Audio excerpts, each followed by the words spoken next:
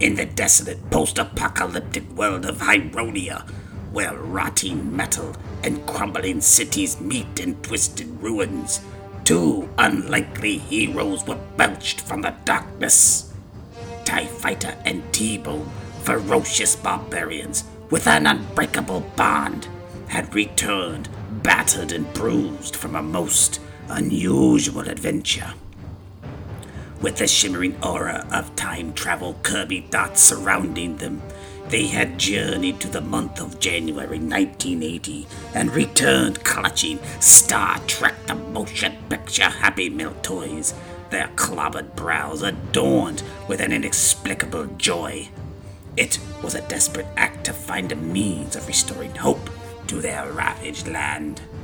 The people of Hyronia had known only destruction and despair for generations, but legend spoke of a mystic seer with the power to manipulate the threads of time itself. In their quest for salvation, TIE Fighter and T-Bone sought the counsel of Freya, the enigmatic oracle, a figure cloaked in the veils of mystery and ageless wisdom. Upon entering the mystic seer's inner sanctum, the room was filled with incense and the soft hum of arcane energies, Atari beeps, and elliptical machines. The seer, her eyes veiled in shadows, revealed to our time-traveling barbarians the true purpose of their journey.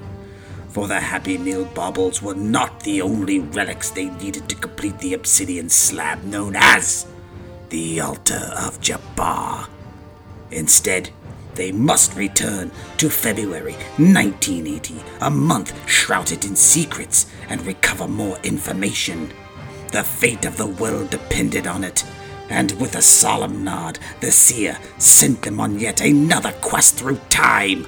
Find out what high adventure awaits in TIME Barbarians of the 1980s. In time!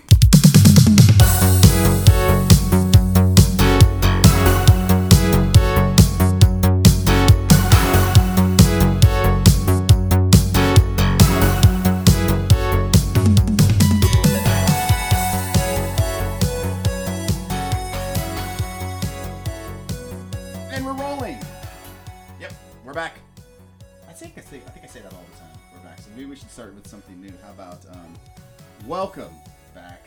No? I don't know. Boy, I just killed the energy level in the room. But now we are back with another special edition of Pump Action Podcast. We are your hosts, TIE Fighter And T-Bone. And we are here today to talk about A History of the 1980s continued. This is episode 2, February 1980.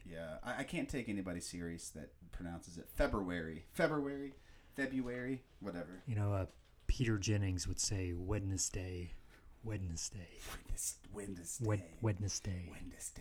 That sounds kind of cool. I think I'll start using that in my everyday vernacular. Yeah, so what do we got? What we got happening in the month of February 1980? All right. February 1980. Quick disclaimer, though. These history episodes are going to be pretty Americentric. Sorry, Canada. Yeah. And also, it's we're not going to get too in-depth with stuff here. This is just to give you like a little taste of the 1980s. Right, so right. Like a Reader's Digest. You know, we might gloss over or miss a few things, but these are kind of shorter episodes just to give you an idea of what's going on in the U.S. Yeah, we're setting the plate. Yeah, or setting the table, I should say. Just to wet your whistle. That's right. This is a little appetizer before the main course. Yeah. So because we're mostly a movie podcast, we're going to start off with some movies and television. Awesome. So February 1st, 1980. The soap opera Love of Life airs its 7,316th and final episode. Good Lord. After 29 years on the air. Good Lord. Never heard of it. I've never heard of it either. We grew up as a Days of Our Lives family. I think I've said before, my spent a lot of time at my grandma's house, and we'd always, like Granny's stories are coming on, and we weren't really allowed to watch anything else unless we wanted to go outside and play. But sometimes it was just so hot, so we ended up just like watching Days of Our Lives as a youth, and I just the Victor Kiriakis and Bo and Hope and all of that. It was crazy. We kind of stopped watching when Marlena got possessed because my grandma was very this is a Christian. So it's like, but all the adultery and murder and all that's fine. All the other debauchery, but definitely once the devil comes into Salem, which is I don't know. But go ahead. I didn't mean to cut you off. Well, you only had a few days to wait because on February 4th, The Young and the Restless airs its first hour-long episode. Ooh. Yeah. Then on February 5th, PBS debuts their long-running anthology series Mystery, which aired mostly British crime and mystery dramas. The show merged with another PBS mainstay Masterpiece in the 2000s and continues to air to this day. I remember as a kid watching Masterpiece Theater. Yeah, my parents watched Mystery all the time. They did, yeah. I just remember that being the height of intellectualism. Yeah. I thought only the smartest people in the world are watching this shit. I really did. As a kid, I was just if I watch this, I'm gonna be smart. I really thought that in my brain, so that's crazy. February 14th, Walter Cronkite announces his retirement to take effect the following year. Which is funny because I feel like he was around through the 80s and so 90s. Do I. I do remember that being a big deal because I remember was it my grandpa or somebody there were almost tears in the house because he was America's news anchor, you know what I mean? America's anchor. It's just kind of, I just remember it being a huge deal. Yeah. February 29th, Make Me Laugh, a game show that first debuted in 1958, would air its final episode, although it did have a brief revival in the late 90s. So let's talk about some movies. Yes. Some of the more notable films released in February 1980. The Richard Gere film, American Gigolo on the 1st. Oh, wow.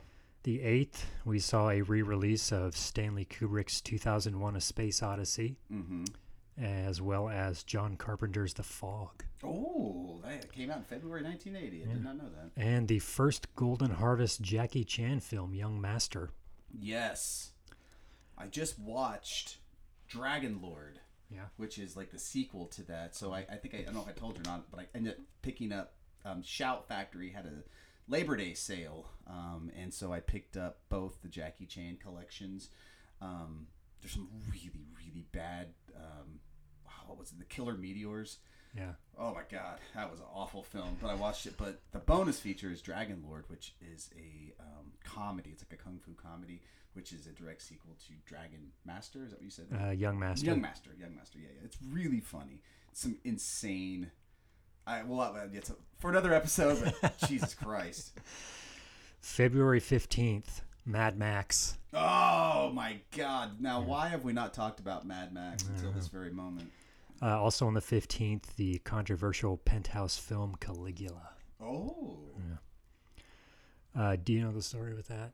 I think basically they filmed it as kind of a pseudo-straight movie about Caligula with some big Hollywood stars like Malcolm McDowell. Is that the one where they literally this sex that you see is not simulated, right? It's legitimate. There's no they don't show anything. They shot a legit movie, and then they went in later and filmed porn behind everyone's back. Oh, and, okay. Put it in the film, and it was a huge big deal. I do remember that. Actually, I thought it was backwards. I thought that they had filmed it as a straight porno, but they did not show all the sex you see in it is real, but it's not. Even with Hollywood stars, but they didn't show anything. But I've never seen it, so that's just the story I've heard.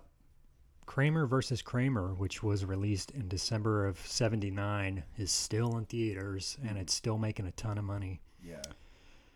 The highest grossing movies for February are The Silent Scream, American Gigolo, and Cruising, which was an Al Pacino thriller about a serial killer who targets gay men. Have you ever seen that movie? No. It's really good. Yeah.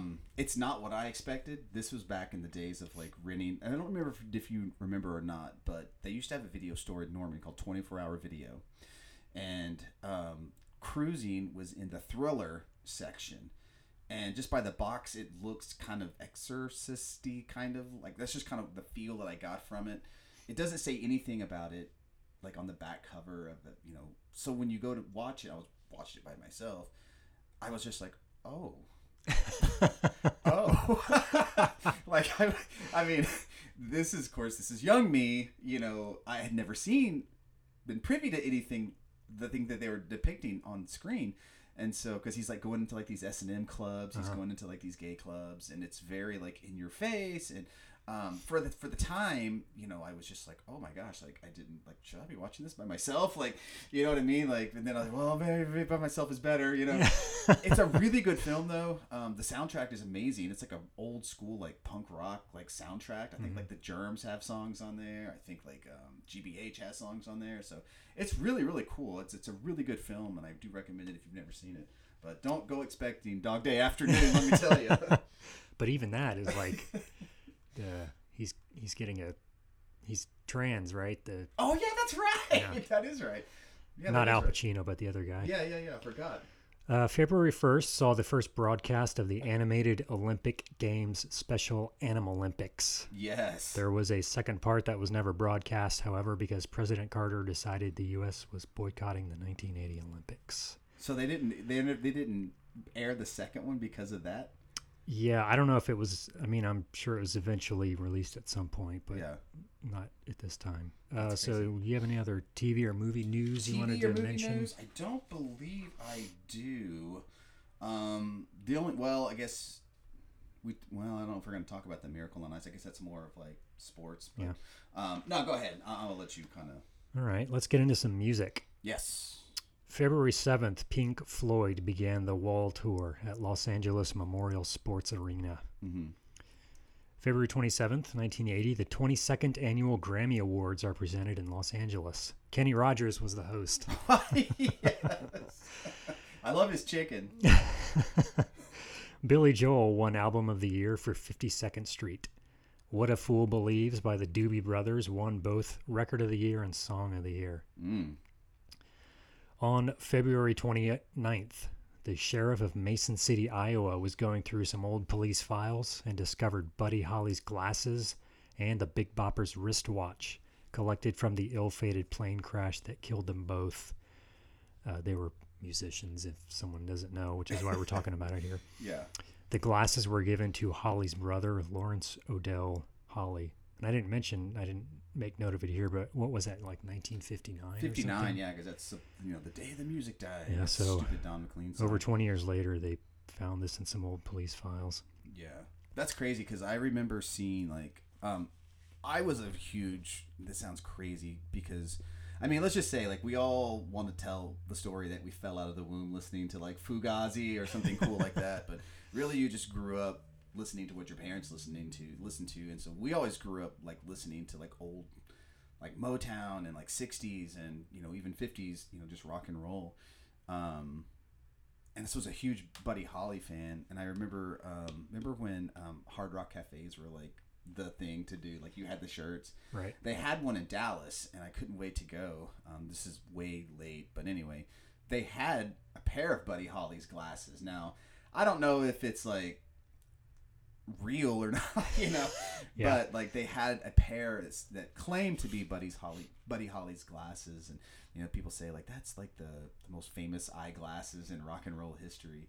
I was just shocked that they had something like that there from Buddy Holly, because like I don't know, just growing up with Buddy Holly, I idolized him because he was kind of a nerd, and I kind of wore big thick glasses like that myself. I have really bad eyesight. Like I think I'm like negative like 14 in one of my eyes. Like I'm not even exaggerating.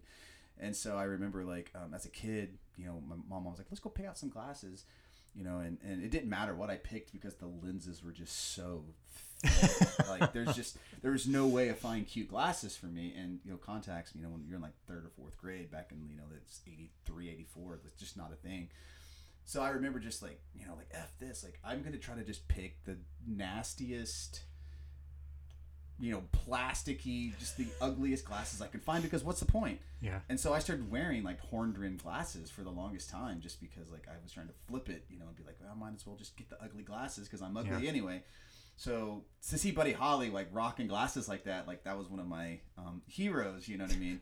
And not to mention growing up watching the Buddy Holly story, which, you know, years later you find out is like 85% bullshit.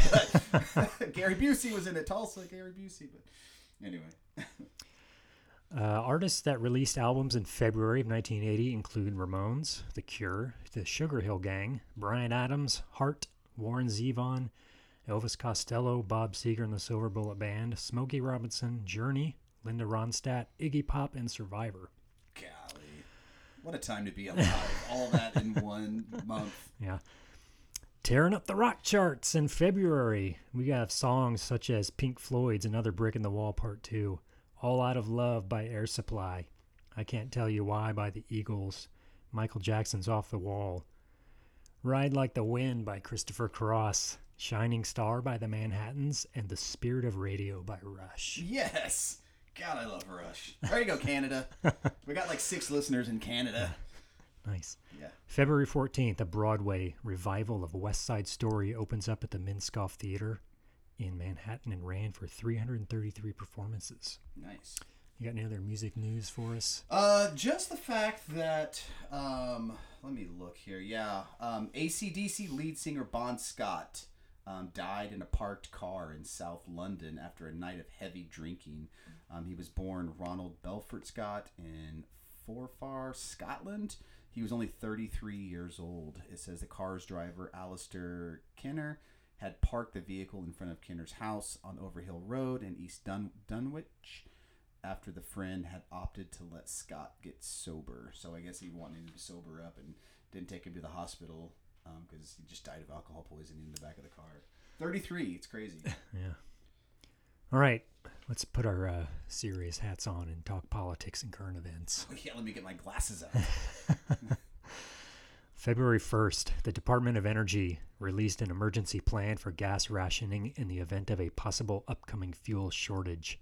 The plan included 4-day work weeks, limited gas purchases of $7, and only allowing gas purchases on certain days of the month. The plan, however, never needed to be implemented. February 4th, the first implantable cardioverter defibrillator is implanted in an unidentified patient at Johns Hopkins University Hospital. Millions of people have since had their lives extended by the technology. The trial of John Wayne Gacy began on February 6th. Gacy was a serial killer suspected of killing 27 people throughout the 1970s. He was ultimately executed in 1994. Jesus. And I didn't really dig too deep into this, but I saw conflicting information. It was either the electric chair or lethal injection, so I'm not sure which one it was. I didn't even know they would even still have the electric chair in 90. Well, I guess they would 94, because didn't Bundy, they fried him too, like around that same time, like 90 maybe, I think. So. I don't know. Maybe that, I kind of figured like the humanity of it all, like they got rid of that, and now they just do lethal injection. And even like, if anybody can find a way to mess that up, it's Oklahoma. Yeah. So...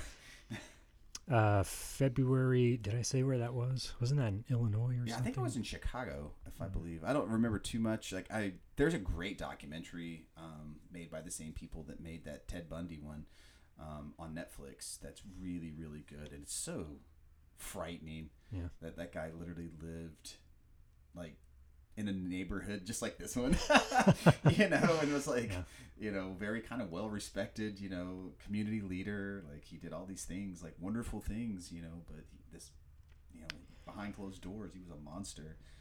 Yeah. It's a good thing serial killers don't normally target straight, average looking, middle-aged white guys like us. February 10th, an 8-year-old boy named Brian Ingram found $3,000 of the $200,000 ransom paid to infamous hijacker D.B. Cooper who hijacked a plane in November of 1971. Did- Ingram was allowed to keep about half of the $3,000, and in 2008 he sold some of it at an auction for $37,000. That's awesome. I know Smart. you were talking about this a minute ago. Do you have any other info about this? Other than the case has never officially been solved, you know, if people don't know, like he robbed a bank and then hijacked a plane and then parachuted out during the middle, like he just took his money and like parachuted out. I don't remember exactly over where, but has never been seen again. So they don't know like whether this guy survived. He jumped out at night, like in the middle of a thunderstorm. Yeah, it's like Something. a crazy story, almost like the Lindbergh baby, but he never has been found. I think, wasn't it like a year or so later, like he sent a postcard to some like radio station or something to let him know that he was still alive. About that one. And I could be wrong on that. Maybe I'm getting that and the Alcatraz guys mixed up. But all I know is just like he never was caught. He was never seen again. Like the dude just literally disappeared. I think they found part of his parachute or something like that. And a little bit of the money. Yeah, a little bit of the money, but never a body or anything. So it's crazy, like that guy could possibly still be out there. Cool story. Yeah. Former actor and governor of California Ronald Reagan became the front runner for the Republican Party presidential nomination on February 23rd. All right. I have a couple of sports items here. Yes. The 13th Winter Olympics opened on February 13th in Lake Placid, New York. On February 22nd, the United States defeated the USSR 4-3 in the infamous Miracle on Ice hockey match in the Winter Olympics. Yes. The USSR team had won 5 gold medals in the last 6 Olympics and were the heavy favorite to win. They were comprised mostly of professional players with significant tournament experience, while the U.S. team was mostly amateurs and was the youngest team at the Olympics. Yeah, what was crazy, I think 2 weeks before that, the Russians like trounced them like 10-3 or something like that. I just remember that being a huge deal. They made a movie. Disney made a movie about it. That was pretty Miracle. good with I've never Kurt seen Russell. it. Oh yeah, well of course he's in all the sports movies that Disney made. But I remember like again like back in like I don't know like when people took things so to heart. I feel like back then because like people crying like in the streets about like how wonderful like that was. Like it was great, you know. Yeah. Do you have any other sports? I for us? do. Titan Sports now, the World Wrestling Federation or World Wrestling Entertainment was incorporated by professional wrestling promoter Vincent K. McMahon. He purchased his father's company, Capital Wrestling Corporation, which had been operating as the World Wrestling Federation. After building the WWF into a multi-billion-dollar company, McMahon would rename it Titan Sports to World Wrestling Federation Incorporated. After a challenge from the World Wildlife Fund over the use of the trademark WWF, and in making a concession that professional wrestling was not purely competitive, emphasized its entertainment value, it became the WWE in 2002. So yeah, that month, Vincent K. McMahon officially took the reins from his dad, Vincent McMahon Sr., and headed up wrestling, which was a common thing to watch in our house. It came on, if memory serves correct, once a month. It was live from Madison Square Garden. I was the only, and I remember as a kid, my dad telling me, "This is back in the VCR days. I taped something, and you're gonna want to see it." So I'm like, "Well, what is it?" He's like, "Well, when you get home from school today, I'm gonna show you what it was." And when I got home, I couldn't wait. I could not wait to because I don't think I remember. I mean, I remember seeing wrestling, but not really understanding like what it was. But he showed me first the match where, because I think they replayed it, where the Iron Sheik beat Bob Backlund with he had him like in the cross-faced chicken wing or something like that. But anyway, the Sheik made him tap with the camel clutch. The Iron Sheik did, and then my dad showed me Hulk Hogan beating the Iron Sheik, and to say I was elated was just like, I had no idea who these people were, but I just knew that it was a great thing. And that was like where I kind of fell in love with wrestling. But yeah, wrestling was it. And I still watch it to this day. I'm still a huge nerd for wrestling to this day. But yeah, my love of wrestling goes way back to almost 1980. All right. I got a little toys and tech blurb for you. I think we talked about this on the other one, but the Star Trek toys are still in the Happy Meals. Okay. This month. The arcade game Galaxian was released in the U.S. on February 2nd, 1980. It would go on to become one of the top 5 highest grossing arcade games in the world that year. Galaxian. This was back, arcade games would make like literally tens or hundreds of millions of dollars a year. Oh, yeah, yeah. I remember we had, there was 2 machines set up in Crosstown grocery store over by the traffic circle for those people that live in Tulsa. And you would go into that store and there would just be crowds of people around those 2 machines. I know one of them was Asteroids, the one where it had like the color on the screen. Right.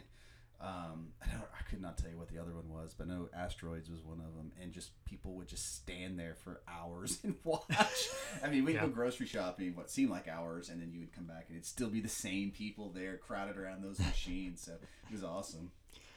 I've got some famous births and deaths for you. Matthew Lawrence, born February 11th. Whoa. Joey Lawrence. Sorry. He is best known for his roles in Mrs. Doubtfire and Boy Meets World. Christina Ricci, February 12th. Yes. Ricci is known for starring in many independent films as well as more mainstream fare such as the Addams Family Cinematic Universe. Jason Ritter, actor and John Ritter's son, is born on February 17th. Chelsea Clinton, daughter of President Bill Clinton and Secretary of State Hillary Clinton, February 27th. I have some interesting deaths here for you. Okay. February 13th, David Jansen died. Jansen was best known for playing Richard Kimball on the TV series version of The Fugitive in the 1960s. Okay. I remember that name. I couldn't place where it was at, though. He died of a heart attack at the age of 48 after years of heavy drinking and smoking up to 4 packs of cigarettes a day. That's a 60s man for you. Pallbearers at his funeral included Milton Berle, Johnny Carson, Gregory Peck, and Rod Stewart. Dang, that's a lineup. How about this? Honorary pallbearers included Jack Lemmon, George Papard, Jimmy Stewart, and Danny Thomas. Jesus, I didn't know that guy was that connected. Those are some heavy hitters. I know. February 17th, musician and composer Jerry Fielding died at the age of 57. He was nominated for 3 Academy Awards for his film compositions of The Wild Bunch, Straw Dogs, and The Outlaw Josie Wales. Yeah. He composed soundtracks for several dozen films throughout the 60s and 70s, mostly for westerns, crime films, and other gritty noir films. He also composed music for the original Star Trek series, most notably for the Trouble with Tribbles episode. And he composed the theme songs for Hogan's Heroes and The Bionic Woman. So, never heard of the guy, but I've definitely heard some of his music. Know his body of work, that's for sure. You mentioned Bon Scott, but I wanted to add one little thing that I thought was kind of interesting. His official cause of death was acute alcohol poisoning and death by misadventure. Death by misadventure. That's a way to go. That is the way to go. Right. You know what's crazy, though? Kind of to jump back to our episode about Bruce Lee, also died of death by misadventure. Oh, yeah? Yeah. So, there you go. February 20th, 1980, Joseph Banks Rhine died. Rhine was the founder of the field of parapsychology and known for using the ESP cards created by his colleague Carl Zener. So without him, we might not have had Ghostbusters. I was getting ready to say that. All right. This is a good story here. George Tobias. You know him? Heard the name? Do not. Died February 27th at the age of 78. He is probably best known to us and maybe older generations for playing Abner Kravitz, husband of nosy neighbor Gladys Kravitz on the immensely popular TV show Bewitched. Oh, okay. When his body was being taken to the mortician in a station wagon, the driver got in a minor fender bender with another vehicle. When the drivers got out of their cars to exchange information, 2 other men jumped in the station wagon and carjacked it. They drove 3 blocks before discovering there was a dead body in the back and subsequently stopped the car immediately and ran away screaming. What? That's awful. That's a pretty good death story, too. That should be death by misadventure. Yeah. Burial by misadventure. Yeah, there you go. February 29th, famous pinup artist Gil Elvgren died. Elvgren was active from the 1930s to the 70s, and a number of his works were used as nose art on World War II military aircraft. That's cool. Did you hear about any famous births or deaths? I think you for pretty us? much covered them, yeah. Yeah, there's also, like I said, this isn't comprehensive. There's other famous people that were, I'm kind of just going with people that I've heard of. Right. I know right. there's other people that are famous that were born and Yeah. died. All right, I have one last miscellaneous tidbit here. February 1980 was a leap year. So this year it had 29 days instead of 28. Leap days have been around since ancient Roman times, but for almost 1,700 years they were accounted for by simply having 2 days with the same date. Oh. So there'd be like 2 February 24ths.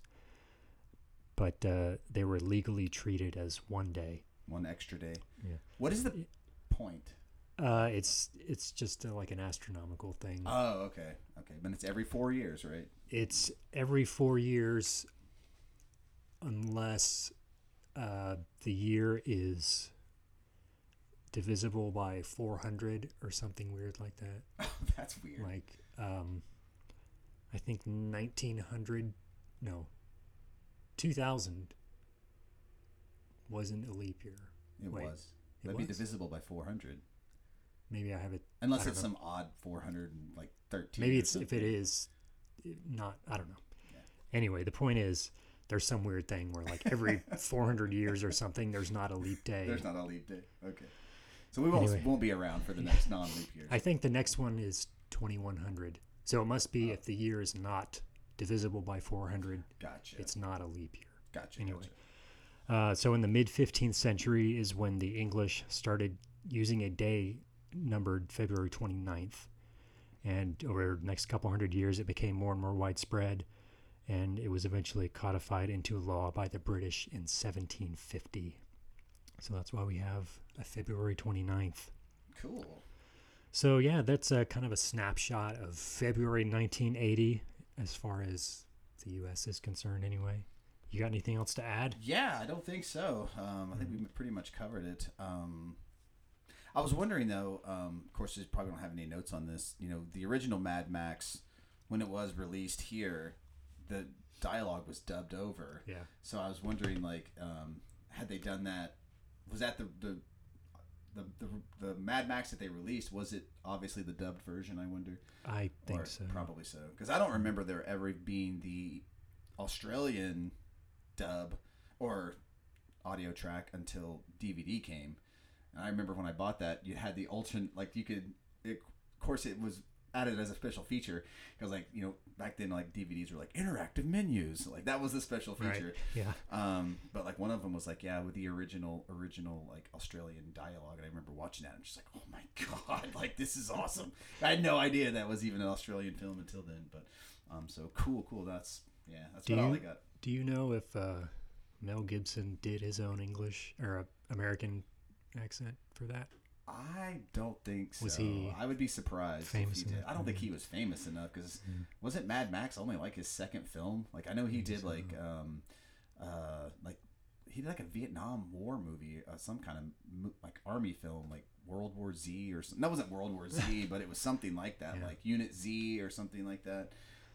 He did like a Vietnam film. And other than that, I don't know how much other films he had to his credit at that time. So I don't think he had enough stroke to be able to say, I want to do my own English dubbing. So, All right. all right. Well, yeah. So this has been February 1980.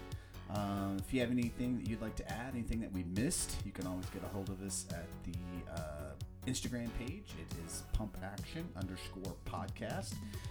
So if we don't have anything else to discuss on this one, I am TIE Fighter. This is T-Bone, and we'll be back with March 1980 for this series anyway. Yeah. What should we call this series?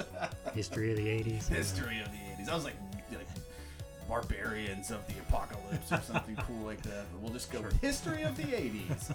All right, so we'll check y'all later next time.